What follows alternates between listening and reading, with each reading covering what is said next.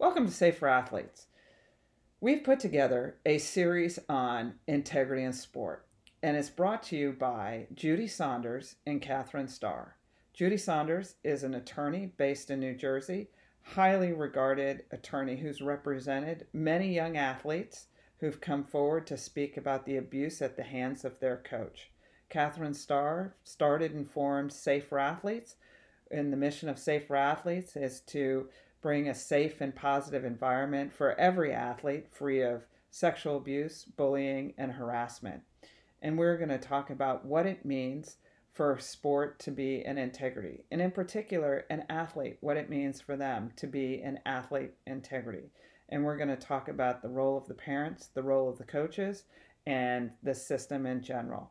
And we are going to talk about ways for parents and athletes to experience sport in a more meaningful way, where they walk away with the skills and all the value the sports brings to a child that empowers them for life and doesn't take it away from their life thereafter they competed.